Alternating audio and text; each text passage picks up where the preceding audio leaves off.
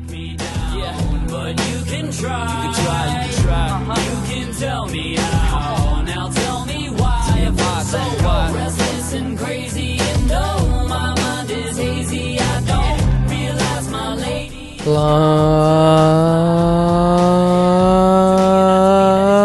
Long days and pleasant nights to you folks.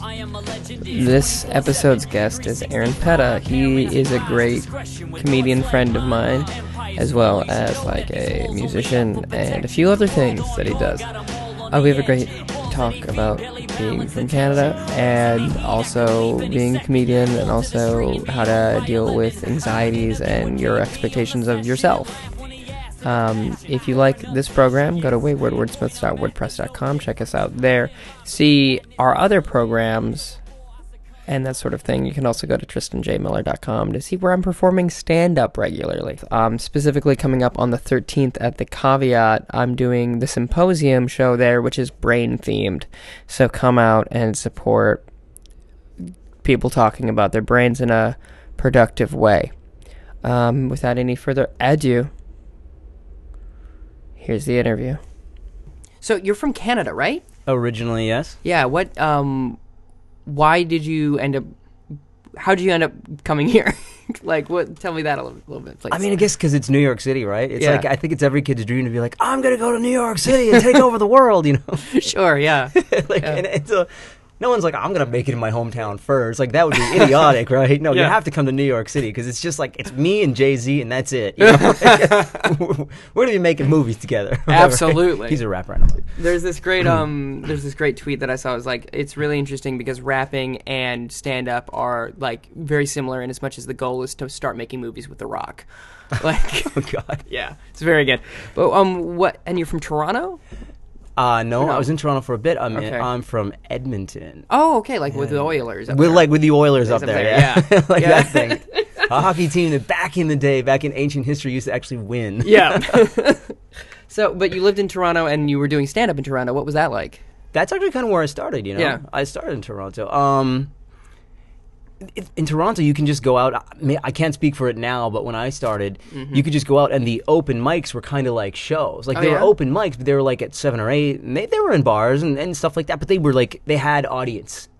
You know, there was a lot where it's just comedians, but you could actually go and just, there was, you know, a couple, at least 5, 6 drunk people there who were like, oh, comedy, man, right on, eh? You know, so Yeah. that was good, but it was a tight-knit scene when I was there. Like, everybody knew everybody. It's Toronto. There was like, it was like, hey, Joe, hey, Bill, see you tomorrow. Like, it was like, you know, it was like, that was your job. Like, you just went to comedy and there was like nowhere near as much as what's going on here, but it was still pretty vibrant scene. Yeah. Okay.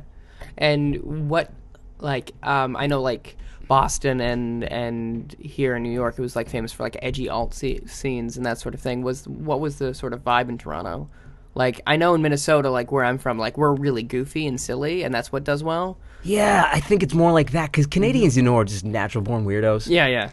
I mean, like, our main export is comedians. I mean, Yeah. it's like, Is bizarre Canadian minds. so absolutely. yeah, I mean, you just think of like, I don't know, like Tom Green, but on a stage, I suppose. I don't know. It's like, That's great. No, I mean, no, because people have different. No, but I'm pigeonhole or whatever the word. I'm Yeah. compartmentalizing it into one small thing. There's a lot of different stuff Oh, going sure. on there, and of course, I haven't been in that scene for ages, so I can't speak for what's happening now. It could have totally changed, but Yeah. But yeah, I think there's definitely a tendency towards goofy wackiness. But people, you know what? People talk, and again, I don't know now, but it's probably big now with Trump. But people talk Yeah. against the USA. That's a big theme, like about how like we're better than those idiots down there, you know? Sure. Yeah. I mean, everyone has healthcare coverage. There's Yeah, something they'll that's brag nice about. They that. brag about that. So I remember seeing a guy, I don't know Yeah. his name was, and he did a whole hour on how awesome Canada was. And Wow. how much that was like his hour special set. Like Amazing. Canada's better than USA. That's a common thread. Oh, that is. I mean, you're not incorrect. So, like, I understand. Hey, look, I'm apolitical most of the time, so I mean, each country has its own strength. Yeah, Strengths. yeah, absolutely. And how many years did you do comedy there? And then when did you move? Like, what was was there a catalyst other than just the goal was always New York? I had actually been in New York already. Yeah. I tried to start a band, which just fizzled. And then I was Uh-huh. like, I don't know what I'm going to do with my life. Maybe I'll go back to Canada and try things there. So I went back to Canada, and I did comedy there for a couple years. So that would have been like I want to say like 04, 05. Sure. And then I did that for a couple of years there, and then back to New York. And then so yeah, I just was just like, oh, I'm bored. I need more energy. I need more life. Plus, there's a girl I'm really annoyed at, and I want to get away from her for good. Sure. So- Yeah, that's always a good catalyst. So I just got in my car and just put everything in my car. I'm like, I have a computer, I have a yoga mat, I have a couple of other things. And I just, going back to New York. That's amazing. And you did comedy for like another 4 years, and then you said you took a big break, I took right? a huge break. Yeah. What was that? Why did you do that?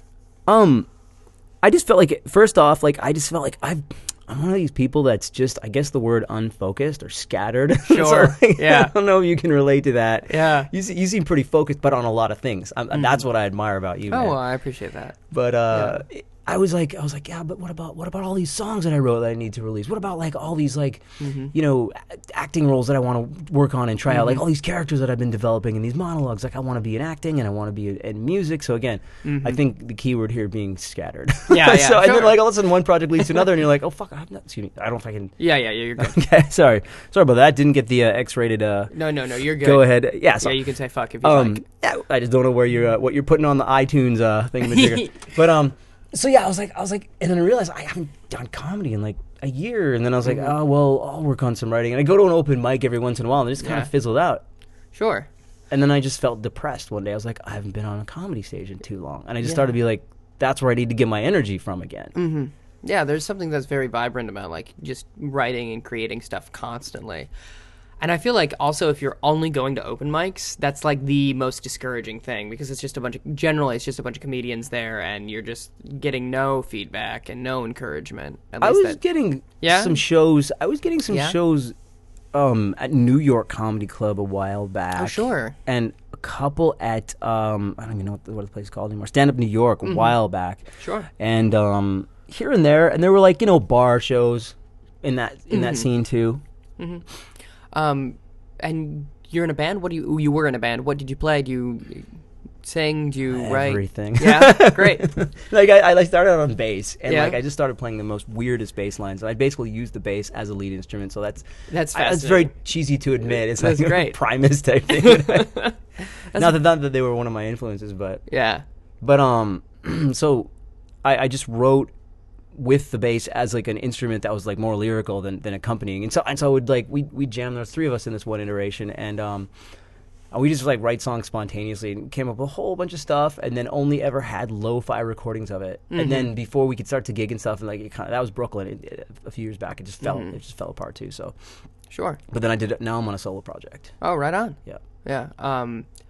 And you do acting as well. Yes, I do. Yeah. Yep. I think we talked briefly a little bit, but like we've had snippets of conversation. When did you go to acting school? When did you start doing that? Oh, that's been a long time too. You know what's funny? This is how it started. Was because my my acting coach. I took a bunch of those courses and classes. I did Bill Esper. He like Sure. only for the summer thing, and then Bill Esper was like, he didn't like me. I don't know. I guess you can say bad things about people in public, but he just didn't like me. So Yeah, like I don't think he was that's like, he was like, you can come back to my class. He's like, you can come back to my class if you want. Oh. He's like, but you do need therapy if you want to continue acting. I was like, okay. So that was the summer one. That's a lot to unpack, sir. So he takes me to a private meeting at the end of the summer in his room. He's like, okay, thanks, sir. Knights of the Round Table, or whatever. Yeah. So I was like, I had him for a while. I had different classes here and there. I went to HB Studios. I went and took a bunch of stuff there, and then I got this guy Eric Loeb, and he kind of mentored me, and he kind of like sort of just taught me some of the fundamentals of show business, and I had all these weird monologues that I bring into class, and you know, he was trying to get people placed in local TV shows and just trying to get them to like do the real audition, the audition that makes the casting director go, "Oh, we haven't seen that before." That was his whole technique, right? Yeah. And so, but after a while, he would pull aside a few people and just privately and be like, "I'll do one-on-one coaching with you, like at no charge, or if you want to help me with booking the schedule of the classes or something like that, you can help me out." Like one, I think one person was like his yoga teacher or something. She just, that's how they traded it or whatever. So, Sure. So he's like, you have so many crazy weird ideas. I'm gonna help you develop a one-man show. But he's like, but in the meantime, you should just take all those ideas and go and do them as stand-up. And that's actually how I started. Oh, wow. He was the one who gave me the idea. I loved the idea of a one-man show, but I was like, stand up? You think so? He's like, yeah, just practice. The stages are available. Just go do it. That's amazing. So we'd go, and I'd write stuff, and then I'd bring it back to him, and he'd kind of like look at it, listen to my mic tapes. This is, when I first started, and he was like, he's like, if we keep this up, you're going to be like my other student, Jim Gaffigan. He did really well. Oh, that's very good. So far, I'm still counting. Yeah. That's very good. And what's your process? Because you have a lot of, they are like really, I'm going to say wacky or like really interesting character bits and kind of oddball, like off the beat sort of stuff. What's your process for writing stuff? Do you sit Those and guys wait? are still there. I've been trying to get rid of them for a long time. I thought those guys were gone. I thought it was just me. No. Well, like you do like really fun, I'm going to say really fun bits. Like they're not, a lot of it's just like an idea and you build on that. And I think that's the similarity. In other words, my jokes aren't finished. No, Just no. premises. No. But like it's idea based rather than necessarily always like revealing something about your life. Sometimes like you do like a Monsters Under the Bed thing, which I really love. It's very nice. And like Very nice to have monsters. yeah, it is. It's really wholesome, and I enjoy it a lot. It's really funny too. And like, what's your process in regards to like finding an idea and picking it? I have so many ways that things come at me, or that I do things that I don't have a specific method. I'd like to develop or think that I have a method, but I don't, because I'll just be like, okay, so today I'm in writing mode, and I'll take these 3 concepts and flesh them out. Other days I'll just be on the train on the way home, or somewhere, and I'll just be like, that's what I wanted to say, or that's what I was thinking. Or a whole bunch of ideas you've been in that kind of process where it just comes to you. So it's a mix of all different things. I do use techniques. I do use writing techniques. At other times, I just completely freeform on a page. Sometimes I use joke, structure, actual, like, here's the setup, here's the punchline, what's the next tag, and how would you derive that? Like, I've tried that as well. So I've tried everything. Sure. And I still haven't come to, again, this word is this stupid scattered word. It's just like, what's your method? Nothing, everything. Yeah, well, I think that's a better way to go. But like, I feel like if you're willing to try everything, that's better than not. Like, if you're just gonna go and improvise a set too, that's a thing too. Like, and yeah, that's like I know, because it's for the reason I ask you is because it's so interesting, because there's like comedians that will just go and talk, and that's how they do it. And then there's like and develop their ideas as they go. Like maybe an idea, something funny will happen on stage. Yeah. I'll just blurt it out. Yeah, which is incredible. Like they'll just like, this is the idea I want to talk about, and I'll make it funny as I go. And then like there are other comedians that I know that just like literally write everything out and verbatim, word for word. Like my friend John Marco has like a spreadsheet. I'm guilty of both of those things. Yeah, and I think that's a better way to go about it. I like the idea of, on the one hand, okay, so I like the idea of actually having a play, like a one-man play that you've rehearsed. Sure. It's kind of like, well, are you ready for this recital today? Have you learned Mozart's sonata in A minor? And you're like, oh, I kind of, I'll just wing it. No. That alla turca is going to come at you pretty fast. Yeah. Hosting my mic though, my little plug, Fridays at the Lantern, my own open mic. Anyways, it's very good. It's a very good mic. So hosting my mic, I've had a lot. I've had to ramble a lot. So I have just come up with things where I was like, oh, you said a whole bunch of funny stuff I never thought of before, and that's cool too. And then what you can do is if you're lucky enough to have recorded it or remembered or write it down when you get home, then you can maybe flesh that into a joke or a line too. And sometimes those things are gone. Like if you don't record them, you don't record a set, especially an improvised set, it's just gone. Yeah, absolutely. This new year I've been recording. I've tried to record all of my sets all of the time, just see where the laughs are and what's working or not. I think that's very vital and something I haven't done. Like for a while, I didn't write any of my stuff down. I just remembered it and or I improvised. So you have some pretty complicated bits. Yeah, and some pretty specific specific things that you need to hit, because your set's pretty high energy and there's some pretty specific stuff in there. So I imagine you must have at least rehearsed or done at home, went through it, because obviously you can't just go up there and do that spontaneous. I mean, maybe you're genius beyond my understanding. No. Oh, absolutely not. I would just sit at home and rehearse it like you would like a theater monologue. I'd be like, these are the parts that I need to go to, and that's even what I do. Like before I have a show, I'll just be like, okay, the day before, gonna look over it. But then there's the next factor, and that it's not theater. Yeah. There is a live reactive audience. And there's a live reactive audience in theater, but in stand-up, that's a little bit different of a dynamic sure. than the theater audience. And the theater audience, they're more prepared and accepted to accept the overall entire story, the overall entire narrative of the literature, blah, blah, blah. But in stand-up, there is a bit of like a boxing match going on. There's a little bit of a punch and a punch back, and there's a bit of that going on where it's so you have to have your monologue, I believe, and then you have to be ready to be flexible within that monologue, whether that means changing the way you perform it or having to digress for a minute or having to, because you have to always keep that real. And I think that's and I think what's a great comedian is somebody who knows, somebody who's been, I guess, around for long enough to be able to know, I'm doing my monologue, but I'm still live right in the room, and I'm ready to do whatever they've got to give me. I'm ready to pull it in, take it out, spit it back, but also maintain my monologue. And I think that's the real balancing act of stand-up comedy. Absolutely. The traditional type of stand-up comedy anyways. Yeah, I definitely agree. And it's like just acknowledging what's going on in the room, I think, is the most important thing. While not losing track of where you are and what your center is and what you meant to bring here, because you don't want to get lost to the room. Yeah, absolutely. Like you don't want to lose to the room and be like, well, their energy won over mine, and maybe I was funny, but I mostly just riff with the crowd. I mean, unless you're just a riffing comedian, but a crowd work comedian. But again, I guess for maybe there'll be new Netflix shows. I mean, who is it? Who did the crowd work tour? I think David Tell did something like that. Yeah. Like, and then somebody else did something like that too. I can't think of an Okerson or something like that. Where it's just like the whole show is like, I'm just gonna go and like cut up the crowd. I'm just gonna go and roast people in the audience, and that's.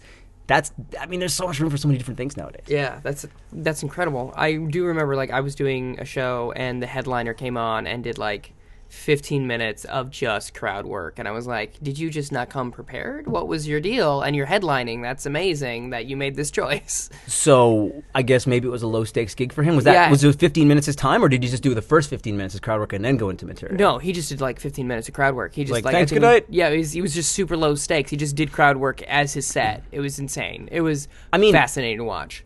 Like, if you are showing up at a comedy show in New York and you are a big name, like I've seen famous comedians come into like the pit or whatever and just use them as their mic. Yeah, absolutely. Like come out with their notebook, and like an A-list comedian is just like, oh, let me try this one, and it's a full room at the pit, but to them it's a low stakes crowd. Absolutely. Yeah. So what's this rich guy thing that you're doing, like this bit on your social media? Rich Life. What is this? So I guess I'll officially unleash it or release it right now. It does say on my Instagram page, if you actually stalk me well enough, it says new single Rich Life coming out soon. Very good. So it's a song, and I figure that since I'm not like Beyonce, I can't just drop a song and people like have like a million people go, oh my god, Aaron Petta dropped a song, check it out. So like, and because right now I'm not paying for press or anything like that, and I don't have like a big campaign, and I'm not actively recording music, but I'm going to get back into it. That's why this song is in the can. And so I was like, well, let me do something at least to lead up to it. So at least if people, even if they are annoyed, they at least are aware. Like, because a couple of people have been asking me that, and I'm like, maybe in a way it is working. Oh, even if it's definitely backfiring, is. it's working. Like if people are getting annoyed enough, and then finally, like everybody that knows me on social media at least will at least be aware of this douchebag guy, like my Bitmoji version of myself. Yeah. And when the artist created that, it was, I mean, this song has been done for a couple of years, and the reason I didn't release it was because I was just like, I kept hemming and hawing on how I'm going to do this amazing music video. Yeah. And I shelved it because I was like, oh, I can't figure out the music video. It's too much money to shoot it and this and that. Yeah. And I was like, you know what?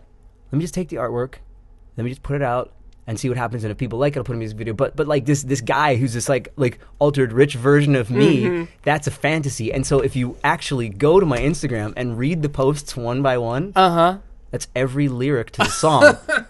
So when it's done, when the whole post, there's going to be about 40 of those posts, all different pictures of that rich guy in scenes with different people or different backgrounds, representing each lyric to the song. So now, when the song comes out, you can go to my Instagram and read the lyrics to the entire song, because there's a whole story to it. That's amazing.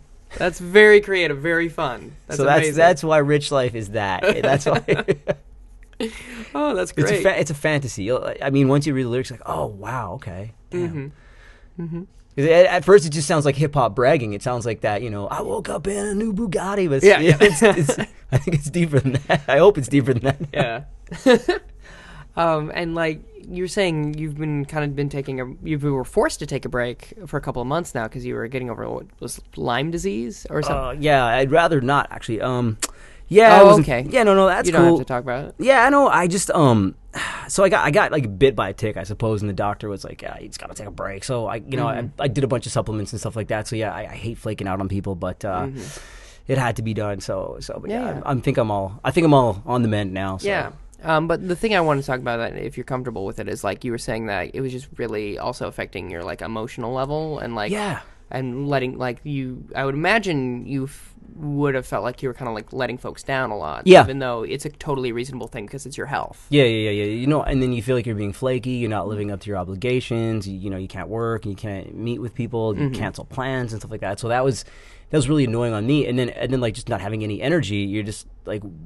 You start to just be like, this is useless. This is pointless. Like I can't watch the same episode of Game of Thrones that many more times. Like until I know every place on the map, like in every like elder heir to the throne. Like and just like that's what my life became because I was just so bored of being tired all the time. Yeah. Yeah, that sounds rough. Yeah. It's nice it is gone now, though. So I'm glad to be back on my feet. Yeah, and absolutely. And we were talking before we started recording it. I think it's something that we need to cop to more. Is that like some like emotional distress is also caused by like things that are outside your control, and it's not just like a biological thing of like this. Like a person can be depressed without being clinically depressed. They can just be like going through a hard time, and that's making them upset. Right. And that's something that's also as important as like the mental health field in regards to like clinical stuff, because the way we deal with emotions, I think, like in society is not super great, you know? It's important to like not, I don't want to say belittle the person, but it's important to like to respect the level of whatever somebody's going through. Yeah. But then I think personally, I'm more of a, God, I'm not coming up with words here. I'm more of like I'm more of a structural type person where it's kind of like, I can only go from my own experience where I'm like, if I'm really depressed for whatever reason, whether it's physical or psychological, let's just say like it's physiological, or let's just say it's imposed upon me situational. Yep. I kind of try to improve my situation as structurally as possible. Sure. So that I say like, what can I do about this today? Yeah. Like, what if I'm totally down in the dumps, or if I'm totally exhausted and I can't move? I'm like, what can I do about this today? Can I make it to the post office to pick up my mail? Maybe that'll make me feel a little bit better. Okay, let me just put on my jacket. Let me make it to the post office, even if that's going to exhaust the crap out of me. Let me see if that just takes me one notch up. You know, so I try to think and move my way out of it. I feel like movement does a lot, whether you're in. Again, I don't know. Like, I've never been diagnosed as being or physiologically depressed. You know, I've had people try to throw free samples of whatever Xanaxophene or whatever the hell it's called. But, I don't know the Viagra? name. Not Viagra. I was gonna say, I don't know what are they called? Cialis Paxil or whatever. One of those Paxil. things. Yeah, they try to throw that at me, and I was just like, I don't need this. You know what's funny? And then I realized maybe I'm not physiologically depressed, because like once somebody tried to give me medicine, that was motivating enough for me to be like, I'm back on my feet. I can do this myself. Absolutely. You know, whatever works. Yeah. So it was like actually the act of somebody giving me pills to take was like, I don't need pills. I'm better now. Like, it was the placebo of that, you know. Yeah. Like, so again, like whether you are, whether you aren't. I guess maybe I'm jumping ahead of you here, but whether you are, whether you aren't, I find to try to, you know, even if you're like you're so blue that you just can't think or do anything, you're like, could I at least just like make myself a bowl of soup? Like that, maybe that'll help. Maybe I'll even turn on the TV and just watch one episode of SpongeBob, and even if I laugh once, like, and then I'll take the next step. Maybe I'll take a shower, because I've been that. Because again, I have been like sick at some points in my life, and it does make you depressed. And so I try to look at practical means to move forward. Yeah, I think that's a very smart and good way to go about that. I think it's like like you say, it's like stacking. It's like building to one thing. Like, it's just all ones and zeros. It's just like one thing on top of another. Binary, you programmer? Yep, absolutely. Yeah. Do you program? Absolutely not. Nope, never. My dad is a computer scientist, so I just know vaguely about it. But it's also like you've also done like yoga, yeah, yoga and stuff, right? Yeah, I do Kundalini yoga. It's really really weird. Yeah, like I've actually been to the dark side and back. Yeah, it's like it's the same techniques but in reverse. Like that's how yoga versus Yoda. But anyway, so. But no more training. Down to a dog you must. But you've done yoga and stuff like that, right? And meditation, or am I getting you confused with somebody else? I've done them both, yeah. Yeah, and that's to kind of quiet your mind. And you're clearly a very rapid fire person. I apologize. It's the only way that it works. I'm just wired that way. Try to slow down. No, absolutely not. Go as fast as you want. It's like the Autobahn here. But just go. You can listen to the, you put the slow motion mode on your browser player. Just right click on the thing and you can play it at 0.75 or I would like to welcome you back. But yeah, and that sounds like, that kind of infers, there's a rapidity of thought there, and does that induce any sort of anxiety in you, like from your day to day? Oh, I have way too many ideas, and I cannot keep track of all of them, and they're in all different places, or they're all disorganized on different computers. I have thousands and thousands upon thousands of voice notes, ideas for songs, poems, you name it. And so, like, I would say the biggest problem that I have psychologically is how to stop the flow of ideas. Yeah. And I mean, like, and a lot of them, I could have started 15 different businesses over the past 2 years of ideas. I just thought I was like, I don't have time for that, I don't have time for that. I was like, I write them down, voice note them, notate them, put them in folders, and they just sit there. It's like... And so, yeah, as far as it causing anxiety, I'm just like, I want to be able to do everything, and it never seems to stop. The ideas never seem to stop. And does yoga, I said it again, yoga help that? Like, and meditation, like, have you found that that's successful of, like, kind of calming or at least focusing your mind? I don't do yoga for that reason. I do yoga just to make sure that my muscles are all stretched out. Sure. And I know that yoga does have that originally that higher spiritual kind of like the reason I think they originally did yoga was to attain those siddhis or whatever. So there was like 5 magical powers. Like you can have levitation, invisibility, and that apparently like the ancient yogis could do all this stuff like for real. That's what they claim. And the way they did it was they used yoga to strengthen their muscles to the point at which they could sit and meditate at these intense levels for intense periods of time without getting sore or stuck into the pose or whatever. And so that was to get to that higher spiritual level. That's not the reason I do it. I just do it because because it gives me like a lot of nice energy, and when I do have fatigue, it really brings me back up. Sure. But the meditation, definitely quiets my mind. Yeah. And sometimes I get ideas there, but then I'll be like, okay, let them go. Well, obviously get ideas when you meditate, because that's the whole point, is to not get ideas, right? Yeah. I have bits on this, too, yeah. But you do the meditation, and it seems to be that after about 15 minutes, I think things start to shut up. Yeah. You kind of get into that, that real nice sort of like empty flow. And I kind of can, sometimes I do it visually. So what I do is a quick like meditation lesson for beginners. Yeah, what I do is I sit there and people are like, if you've tried it before, it's never worked for you. People are like, oh, concentrate on a mantra or breathe and focus on your breathing.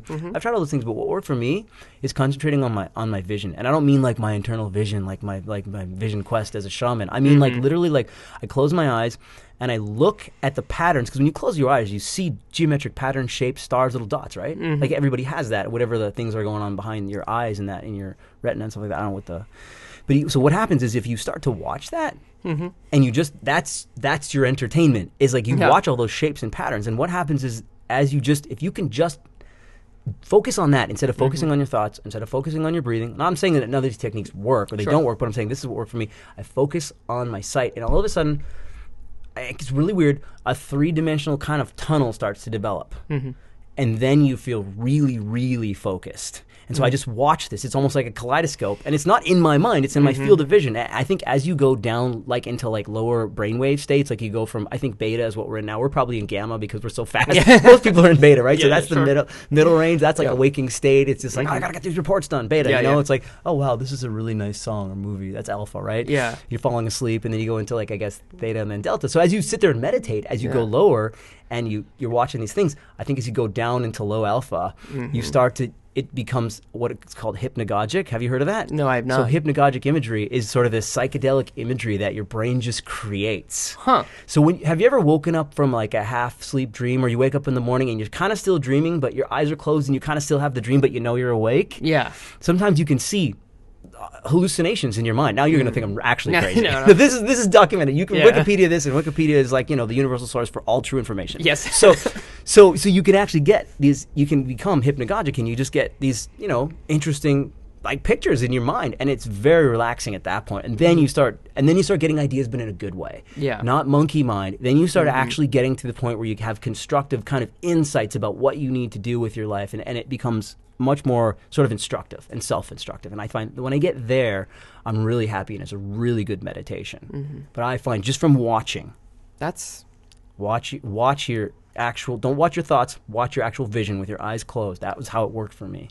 That's wonderful. I'll have to, next time I'm doing meditation. I can explain it again, yeah, if you... Oh, I have it on Right, recording, right. so I'll just go and I'll listen to it. I forgot about we're recording this? Yeah. We're recording this? Oh my God, all those things I said, don't let it hear. Yeah, I find like a lot of comedians do meditation as well, and I feel like there's something that is kind of linked between doing stand-up and the free form of ideas, and that a lot of comedians have, and like kind of relaxing into that, dropping into that place of just letting things kind of come at you and accepting them, and it's like a feed forward and feed back, as one of my teachers said. What's your do you have a practice? I did Headspace for a week. Okay. Because I've it was tried it. free.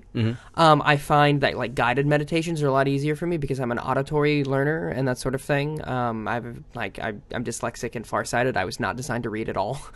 Yeah, God, it was just like, don't even stop. Just don't even look at a book. Don't think about a book. You seem like a pretty learned guy, so I'm surprised to hear that. Yeah, it's been a whole rough thing of like just trying to, but so guided meditations are really great though, and my friend, he started doing there's a transcendental meditation that he really recommends, and that gives you like a mantra, and that's the traditional, Yeah. You gotta pay them money though, right? yeah, that's the thing that's stopping me because I'm not living that rich life. No, not yet. Maybe Maybe when my single comes out, like I'll make so much, I'll just be like, here's the $1,000. There you go, man. No worries. I hope so. Oh, that'd be amazing for everyone involved. I feel like that's then nothing but a win-win-win-win. Just gotta get us the #1 position in Spotify, right? Absolutely. Just like So climb that tier, climb that ziggurat of music. But as far as mental health goes, I would say that's a real, like, I don't want to be like slough it up, but that's a real easy one. That's low hanging fruit, man. If you're not feeling good, like psychologically, now I know people are like, I can't sit still, but maybe if you just like, I don't know if your podcast is advice for people with mental health issues or whatever, like ideas, tricks and tips and stuff. Like, if you are feeling lousy, like depressed in all sorts of ways, you don't have to sit in the lotus position. You don't have to get one of those like Zabuton cushions or whatever they're called. You just have to feel comfortable, sit down, preferably in a dark place. Like, I like it darker. Maybe some people like it lighter, whatever. I know maybe a dark place isn't a good visual metaphor for somebody who's already depressed, right? So maybe in a sunshiny meadow, but whatever it is, and just close your eyes and see if you can zone out for like at least 3 minutes. If 5 minutes is too much, set a timer. If and I feel like even just that little tiny bit, will really help you. Just like recenter. I think a lot of it also has to do with the fact that when you're doing meditation, you're focusing on your breathing, and like it just reminds you constantly that you are alive and that you're really lucky to be breathing, in fact. And that's something that I think is, when you are depressed, no matter who you are, that's kind of lost on you, and you forget that life is nice sometimes because it kind of puts this blinder on of like, this is the only thing that's happening. But of course, in the back of your mind, you're like, there are going to be days where I don't feel depressed and it's fine, But yeah, absolutely. I agree that like, that's one of the easier ones, just kind of center yourself that way. And in regards to like, do you find that when you do meditate and like when you're trying to focus on anything, do you think you try to slow your mind down, or do you think you just try to let that river just keep on flowing? Like, do you know what I mean by that? What process are we engaging here? Are we talking about meditation specifically? Are we talking about writing? What are we talking about? Anytime you have to focus your brain, how do you achieve that just on a daily level? Like a normal, like say you have to write an article and it's due in 2 days. How do you approach it? Okay, so I guess I have different attack mechanisms for different different things. So I would say for something like that, I think everything I kind of like look at things on an individual basis. So what I would probably do is I would probably try to charge headlong into it in some type of like frantic kind of like free noting type fashion. Sure. So if it was an article, I would be like, what do I know about this right now? Like, and I'd be like, just write 80 words per minute, even with a million spelling mistakes and grammatical errors, until I just get my ideas out on the page. And suddenly, like, I'll find that if I do that kind of free noting technique, that all of a sudden in 10, 15 minutes, I've got a whole bunch more ideas I didn't even know I had, because they're kind of like just on that, like, the periphery of your subconscious. You're like, oh, there's all this other stuff. So as far as that goes, and then that will get me focused. So a lot of, I guess, to sort of a more general answer to your question is, if I need to focus, I will kind of go into like streaming attack mode. Okay. And I know that sounds like kind of vicious and violent, but like if I have no idea what to write about jokes, like if I'm like, all my jokes, like I gotta write some new jokes, I'll set a tape machine down and I'll be like, yeah, so I was walking and I was in the laundromat the other day, and what can you say about a laundromat? Well, like there's people there's underwear stuck on the, the front of the, and then I'll just start riffing on that, and I'll just be freeform and stupid for like 10 minutes, and I could play the tape back, or if I'm writing, I could look back at what I wrote, and I'd be like, there's an idea for a joke in there. Look at that. Put this there, put that there. And then all of a sudden you got something, or you got something developing. So, and then that'll make me focus. I guess like applying the madness even harder to all because there's so much information out there. You're like, why would I want to create more information when there's more? It's too much information. But then that's somehow kind of is Zen in its own way. Zen, it focuses me to be like, all right, well, I've got something new to sort of chisel in on here. Sure. I don't know if that's kind of a random answer, but no. It actually makes a lot of sense. It's just kind of like allowing yourself to be who you are and be focused in your own way. Yeah, which is really, I think, a powerful idea. Because if I sit there and go, how am I going to do this? Should I do it this way, or should I write it this way, or what structure do I need, or what's the outline, or how am I going to make the joke work, or what's the main point of this paragraph? Then I'll just get more anxiety and. Go back online reading articles about angry political spectrums from both sides, and then not write anything. And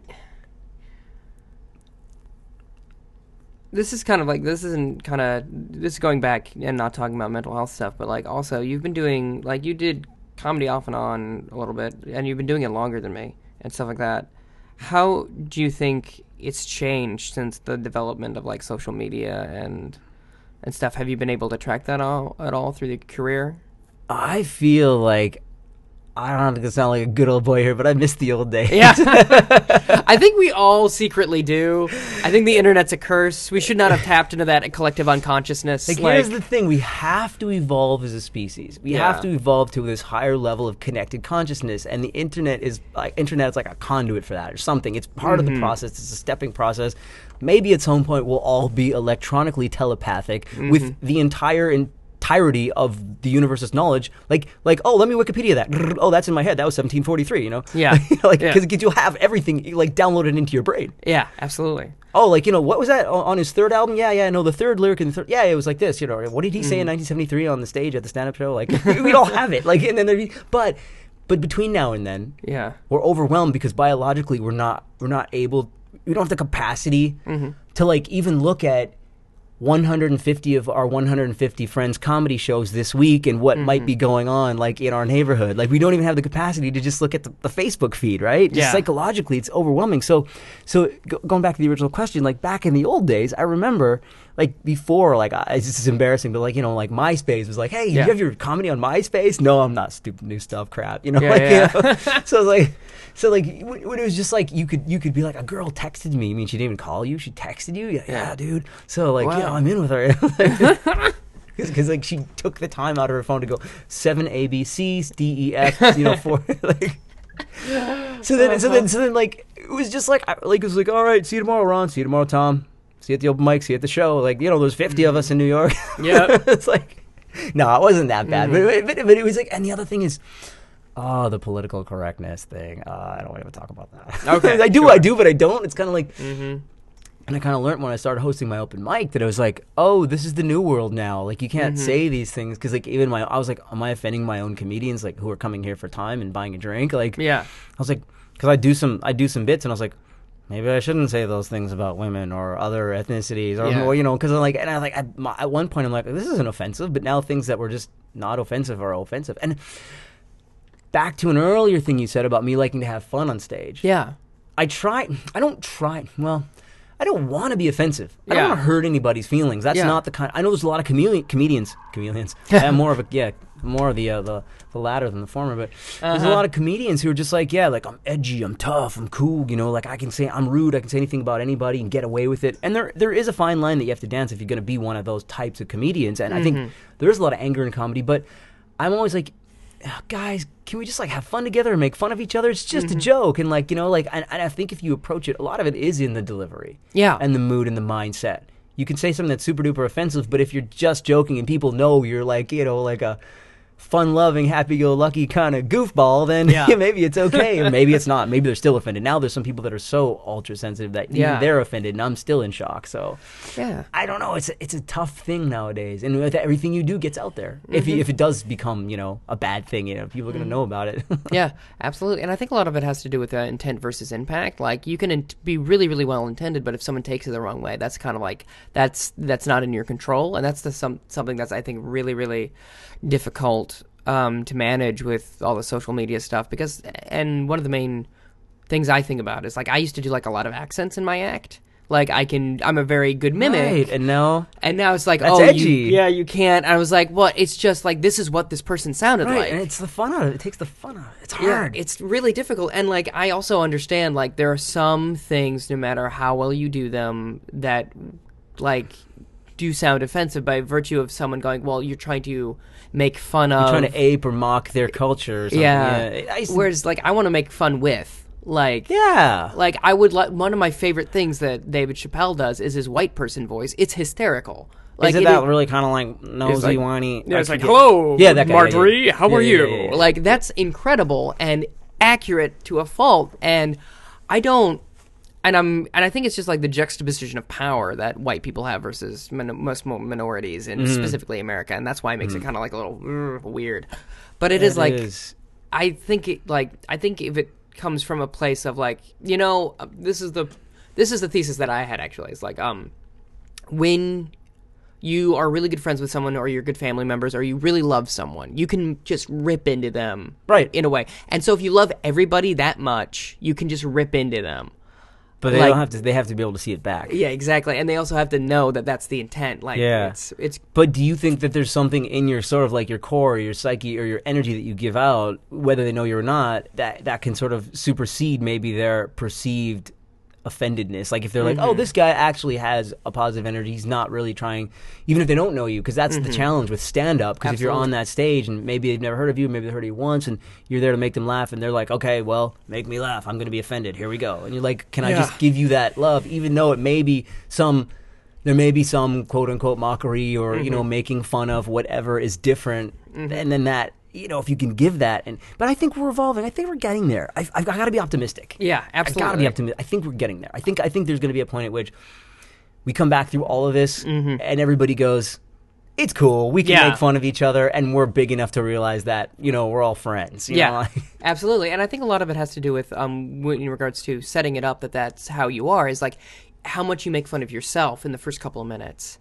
And I think if you're willing to punch yourself up, people go, oh, he can take a joke, I can take a joke, or they can take a joke, and like that it's all in good fun. And I also do agree, like I think we are overcorrecting in one way, and then it'll get nice in the middle in about 5 years. Like in about 5 years' time, I think we're going to be like, oh, we should be socially aware of these things, but we also know that like you can make observations and not be from a specific group and make it okay, Yeah, I think it's all difficult. I think it's going to stuff. happen. Yeah, I think it's going to. I think I got to be optimistic. I think it's going to happen. Absolutely. I was actually just talking with my girlfriend about this, and it's like it's one of those things of like I feel like a lot of people they view that sort of thing as like a criticism of a community that you're not a part of. And that's really difficult for people to process, whereas it's just like an observation. And also, if you're not dealing with that, even if it is a criticism of a community, if that community isn't dealing with that problem, then it needs to be pointed out. You know what I mean? Do you have something more concrete? Like what you say, like, okay, which community is being criticized and which community is criticizing, or what is it? Yeah, sure. Let's go with just because it's the most safe target. Let's go with like how a lot of people have been criticizing masculinity in Western culture. Okay. And then a lot of white men specifically are getting really defensive about it and going, hey, you're not allowed to. It's pointing something out that is good, and that's a problem, and it's good to point out problems, and we should be working on it. And I feel like it comes from a genuine place of like everyone wanting to help each other. But part of helping is knowing when there are problems. So there is no community of white men because every white man's just like, no, I'm the greatest. So that's the problem. I was going to say, community are the community of white men like banding together to say like maybe we should address this and be more humble, or like, because no, they're not. They're just like, I'm a white man. Yeah, yeah, exactly. And therein lies the problem. It's like you know what you should do? You should go to all the other Canadians and they'll help you out. It's like, Canadians just blend in. Like we're not. There's no like Canadian association in New York. There's no like secret like lodge of pancake makers that like that are like, yo, bro, I'm in trouble, eh? Like, can you help me out here? Can you lend me a couple of loonies? Yeah, there's no. That's a Canadian word for dollar. Yeah, they're like these little gold coins. Yeah. There's no fucking like curling association in a basement. No, absolutely no. not. It's like a lot of like my I was going to use that offensive word. A lot of my foreign friends, a lot of other like immigrants that I know, like, they said to me like Chinese people or like Polish or Irish people or Mexican people that I know. They've been like, I do a bad accent, like a generic accent of a foreign person. I won't even do it. I would mix Polish, Mexican, and Irish all in one accent. So like, no, like, you know what you should do, man? You should go to your people, because that's how you'll get further ahead. Like that's how we, and Irish people always helped each other out. I'm like, Canadians don't have a community, dude. Yeah, like, we blend in. So we don't help each other. It's like, you're Canadian? Ooh, stay away from me. I'm Canadian. Don't talk to me. Don't tell anybody else that. Shh. Nobody can hear my accent. Don't blow my cover, bro. Why do you think that is? Canada's a weird country. Yeah. It's it has this weird sort of like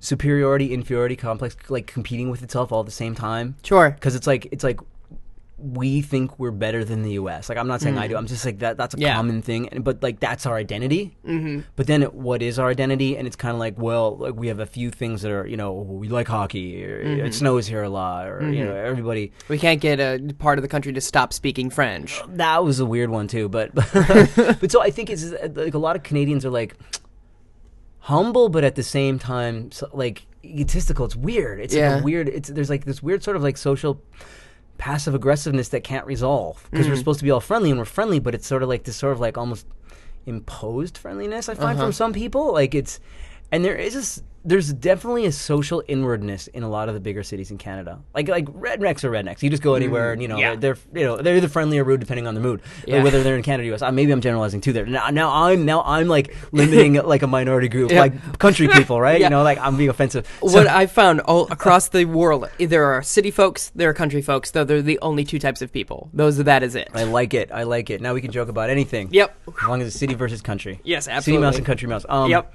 So, but I just find that like a lot of city folk in Canada are just somehow like a little bit more socially awkward and reserved than they wish they were, and so that comes across as like a friendly passive aggressiveness. Now that's kind of being mean to my own home country, but that's like another reason why I don't feel 100% in my skin when I'm in Toronto. I just feel like it's a little bit. I haven't been there in a while. Maybe I'll go back. I'll always go back and give it another chance. Yeah, I think Minnesota has a very similar thing. Okay, a lot of it I think has to do with like there's the fundamental of like you should be warm and friendly to everybody else, but then of course there's human emotions of like, I don't like a person, but you still need to be polite. And then there's also, I think a lot of the quote-unquote friendliness is just like, people are too cold to fucking like put on an air of, like physically cold, like I need to bundle up. Yeah, they physically were like, it's 20 below zero here, I don't have time. Like, yeah, it's that way, it's fine, we're all trying to help each other and not die. Like, no one wants to die from hypothermia today, thank you. And people in Toronto, I think that they think that like, oh yeah, no, we're living the big city life, this is an international like tier 1 city or whatever it's called. There's that like scale rating of like the highest like international cities that are like have the most access to like every kind of like education, food, culture, infrastructure, and all that stuff like that. Yeah. I think Boston came out on top. One of those was really weird because I think it's because of all the colleges and stuff. That makes sense. But I don't think whatever that word is, like Apex 1 or something. Like, Toronto was at tier 2 or something. versus like not like a full international like level 1 city of like the most opportunities or the most, you know. That makes sense. I don't know. Just it's a weird rating system. I can't think of it. Looking it up right now in my head, I'm just like it's not coming back. The Wikipedia's offline right now. 404. Please refresh your browser. That would be like someone. There's a post on the internet. It's so good. It's like going to sleep when you're like you can't think because you're so tired is the human version of have you tried turning it off and then turning it on again. Ugh, it's very good. Like if you stay up too late working, then you're more tired. Like if it's, I find that once I pass that like 3 a.m. thing, Yeah. then all of a sudden it's like I try to go to sleep and it's like no, my brain won't shut off. My brain won't shut off. You know, Yeah, absolutely. Do you have like a lot of insomnia? Like I have had recently. Yeah. Yeah. Because when I was kind of not feeling good, I was like, well, I'm really tired because I can't do anything. But now I'm wide awake because I haven't done anything. So Yeah. it's kind of like when you're always tired is meaningless. yeah, it's just like a weird infinite loop or something. Yeah, yeah. I understand. I completely agree. Like I've had a lot of ever since I was a kid, I could not shut off my mind to fall asleep at all, and it's gotten like to a point where what I do, I don't know if this will help you, is I listen to like the radio or an audiobook. Yep, that's what I do. Yeah. I'm on the same page with you. I'll listen to like really weird radio programs about like UFOs and like stuff. That's awesome. Yeah, like just like all that UFO sighting is so weird to me. I'm like, what? Give me some kind of like. There's like disclosure is coming right away. They're going to admit it. You know, like the aliens have been communicating with the White House, and it's like, I don't. Are you kidding? There are aliens in the White House. Have you seen him? Yeah, right. But the thing is that I haven't seen anything like. I want to see some kind of like something on paper or something like an actual. I don't know. Like I need to see like a hand. Oh yeah, sure. But I used to listen to it at night, and it's so weird that it makes me fall asleep. I'm like, oh, this is interesting. Yeah, I feel like it's like the way I've always kind of viewed it is like I have to trick myself into falling asleep because otherwise I'm like life is too interesting. There's so much going on all the time. So it's not anxiety for you; it's excitement. It's like generally it's like a lot of interest in like what's going on and like things I have to do tomorrow and like I'm like I want to start doing those things. And it's anticipation where it's just like I have to trick myself and like I'll listen to this story, or classical music is really great because it's so deeply layered. So you know, what are you into? What do you like? I like Chopin. Okay. I like Bach is always very nice because it's very structured. Yeah, sure. It's so mathematical. Bach is like the father of musical structure, right? Yeah, Before absolutely. the sonata form and everything. Mm-hmm. And then as far as like, I really like, there are these excellent audiobooks of Lord of the Rings, and I'm so familiar with the story. Yeah. I used to listen to those and go to sleep too. Yeah. So you just kind of settle into it, and it's so warm. Specifically, the beginning of Fellowship of the Ring, where it's just like they're hanging out and they're eating food and smoking a lot of weed. It's great, Pipe weed. Yep. It's great. But what about you? What the UFOs, and do you listen to music too, or like just musical to sort of keep me spinning? Yeah. A lot of people listen to music when they go. I remember like crashing at a friend's place a while back. We were out drinking, and then like he's like I have to listen to music to go to sleep. I'm like, oh, that's gonna kill me. So I'm sleeping on his floor, and he's got like I think it was like old show tunes like Sinatra or something like that. I don't mind Sinatra, but like even though it was at a low level, like I was really near the speaker, and just like all through the night I was just having these dreams of like I'm doing it my way. I was like I can't shut this off. It was just like I had these weird dreams of like being in a big band and snapping my fingers. And That's awesome. Art Deco chandeliers, and I was like, this is so bizarre. Does that mean you have dreams of like UFOs most nights then? No, I've never had I'm not an alien abductee. No, that's never happened to me. One can hope. No, but I guess I'll open up about one thing. I think Sure. I think I did have an OBE, if that's a real thing. What do you know is what it? that is? I An do out-of-body not. experience. Oh, sure. So one time I was asleep on my couch, and I woke up, or so I thought. And I woke up, and I was like, and this is a weird thing because like I didn't plan on this. It was so weird because I was just like, I'm laying there, and I'm like, well, I'm awake, and I'm like, but I'm not awake, and then like I sort of feel this kind of like buzzing throughout my body, like a very high like vibration, kind of like I don't even know how to explain it, like tingling, but way higher. Sure. And then I could like feel my legs and my feet just separating from themselves. This is gonna sound completely insane, but look this up. It happens to people. Yeah. And I could feel my legs coming out. Well, like your legs are not supposed to come out of your legs. You know what I mean? Yeah. And you're like, and then you feel I can feel like my back and my butt and my torso. I'm like, it's supposed to stay together. Like this is not the right thing that's supposed to be happening, especially when you're awake, right? Yeah. like maybe if it's a dream, but I'm like, this isn't a dream, and I'm coming out, and suddenly like I was laying on my face, I think I was like on my couch, like laying face down, like head sideways, or whatever, and then I just like literally like just popped, and I could just see myself laying there, and then I was kind of floating around like a piece of paper, like in the room, kind of side to side, like kind of like sideways, like a feather, kind of blowing in the window, like whatever. the opening of Forrest Gump. Yeah, and then I was just kind of in different parts of the room, looking at myself, looking at the objects in the room, and I was like, I'm gonna go outside. So I like floated towards the window, and I was just like, still, this is really weird. This is a matter of like probably only a few seconds. Sure. So I float towards the window, and I'm looking out the window, and I'm like looking at all the cars parked on the street, and I'm trying to get out the window, but it's like a boundary, it's like a barrier, and then all of a sudden, as soon as I try to really push on the window, I just zoom right back and float into my body and woke right up, and I was just like, wow, that wasn't a dream. The weird thing was that it's just because I was like, I was awake. Yeah. That's the weird thing about it, is that like, I'm sure it was a dream, but when you were there, Yeah. you're like, that's not a dream. And then looking back, I was like, I wish I could have seen the license plates on the cars, because I would have liked to have gone outside, because it was a little blurry. Like I wanted to go outside, but when I woke up or whatever had happened, came back to normal human consciousness, I was like, if I could see the license plates on those cars and they matched, then I'd be like pretty freaked out right now. Confirmed. Myth not busted. Ugh.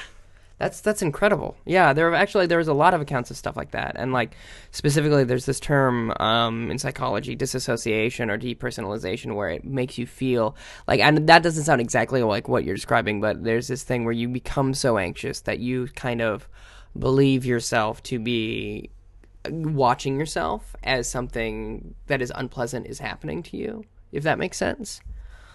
Yeah, I think I've been in stressful situations like that, in relationships that were bad and stuff like that. Yeah. I think I've been close to that. Maybe not quite so, but like where I kind of felt like I wasn't even me. Yeah. Like, who is this guy that it's like, like that I have to be existing in or something? Yeah. Absolutely. Yeah. It's just when I was younger, I was going through tough times, and yeah, it's similar to that. Yeah, it's it kind of feels like your soul kind of detaches and goes, because like the thing I think we kind of don't cop to is like we're people, yeah, but we're also, there's something else going on underneath all the time, this other level of, what is a soul, that sort of thing.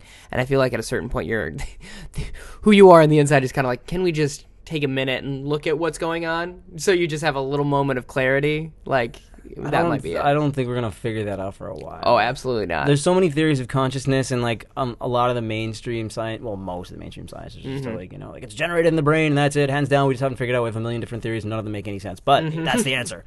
We're sure of it. Who can say? We're sure of it because we know, because we're scientists. And I get, yeah. But then there's a lot of other evidence for a lot of other things that are really anomalous. And so, yeah. Like I said, I'm apolitical. I like to think. I would like to think there's something bigger. Yeah. But and I think there's evidence for it. It's just that they I don't know. It's like one of those things where it's like, can you ever actually figure that out, even with enough scientific testing? I don't know if they can. Like, I don't think anyone's gonna be like, I found a soul, or I figured out the way consciousness works. Yeah, absolutely. Either one. Yeah. Yeah, I think that's when the. But I'm not up on the singularity. research. It's research way beyond my reading level. I understand, but I do think that'll be like the catalyst. Like that's when we end. Like we figured it out, done, end of play. Like Big Bang, like reverses, implosion into nothing, and then it does it again. Just cycle. Wow. Nice to Nietzsche. But yeah, I guess all my jokes will be forgotten. I guess then all Beethoven's symphonies will be forgotten too. So I guess. Yeah. A lot of the bad stuff too, though. Yeah. There's an up and a down to everything. A positive and a negative. Oh boy. Yeah, there it is. Yin and yang. But yeah, thank you for doing this. This is a pretty cool ending. Yeah. Also, Big Bang in reverse. Thank you very much, ladies and gentlemen. Good night. Yep, absolutely. But where can people find your stuff? If they like you. If they don't like you, still. Nobody likes me. No, this is I a like mental you. Health podcast. I'm going to cry. Casting directors can find all my headshots on aaronpetta.com. I'm on everything at Aaron Petta. Instagram, Facebook, all the above. The new single is going to be released on aaronpetta.com/richlife, all one word. So very good. Probably leave it at that. Wonderful. Well, thanks for doing this, man. Cool, yeah. Thank you for having me. I really appreciate it. It was a great time. You can't knock me down, but you can try. You can try. Come on, you can tell me how. Now tell me why. Tell me why. Restless and crazy, and no, my mind is hazy. I don't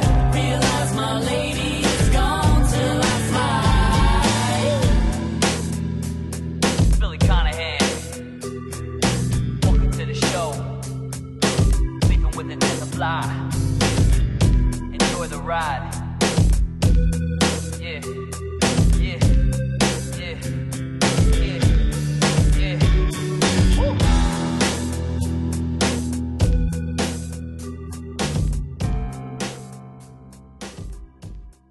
I now call to order this meeting of the Amateur Detectives Club. We've got a mystery on our hands, gang.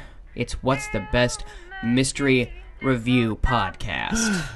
What are the clues? Well, they have to feature, like, very good detectives like Hercule Poirot. Oh, I love him. Maybe be about books that everybody loves and sometimes TV shows or movies. And it has to have some good hosts. Like, probably a 3 seems like a good number. Just delightful, charming hosts. You know what, guys? What? I think I have the solution. It's the Amateur Detectives Club, a new mystery podcast with me, Melissa Maley. And Miles Newverth. And me, Tristan Miller. When does it come out? Oh, it comes out every third Monday of the month. Wonderful. This meeting is adjourned. Jacques! Gavel sound.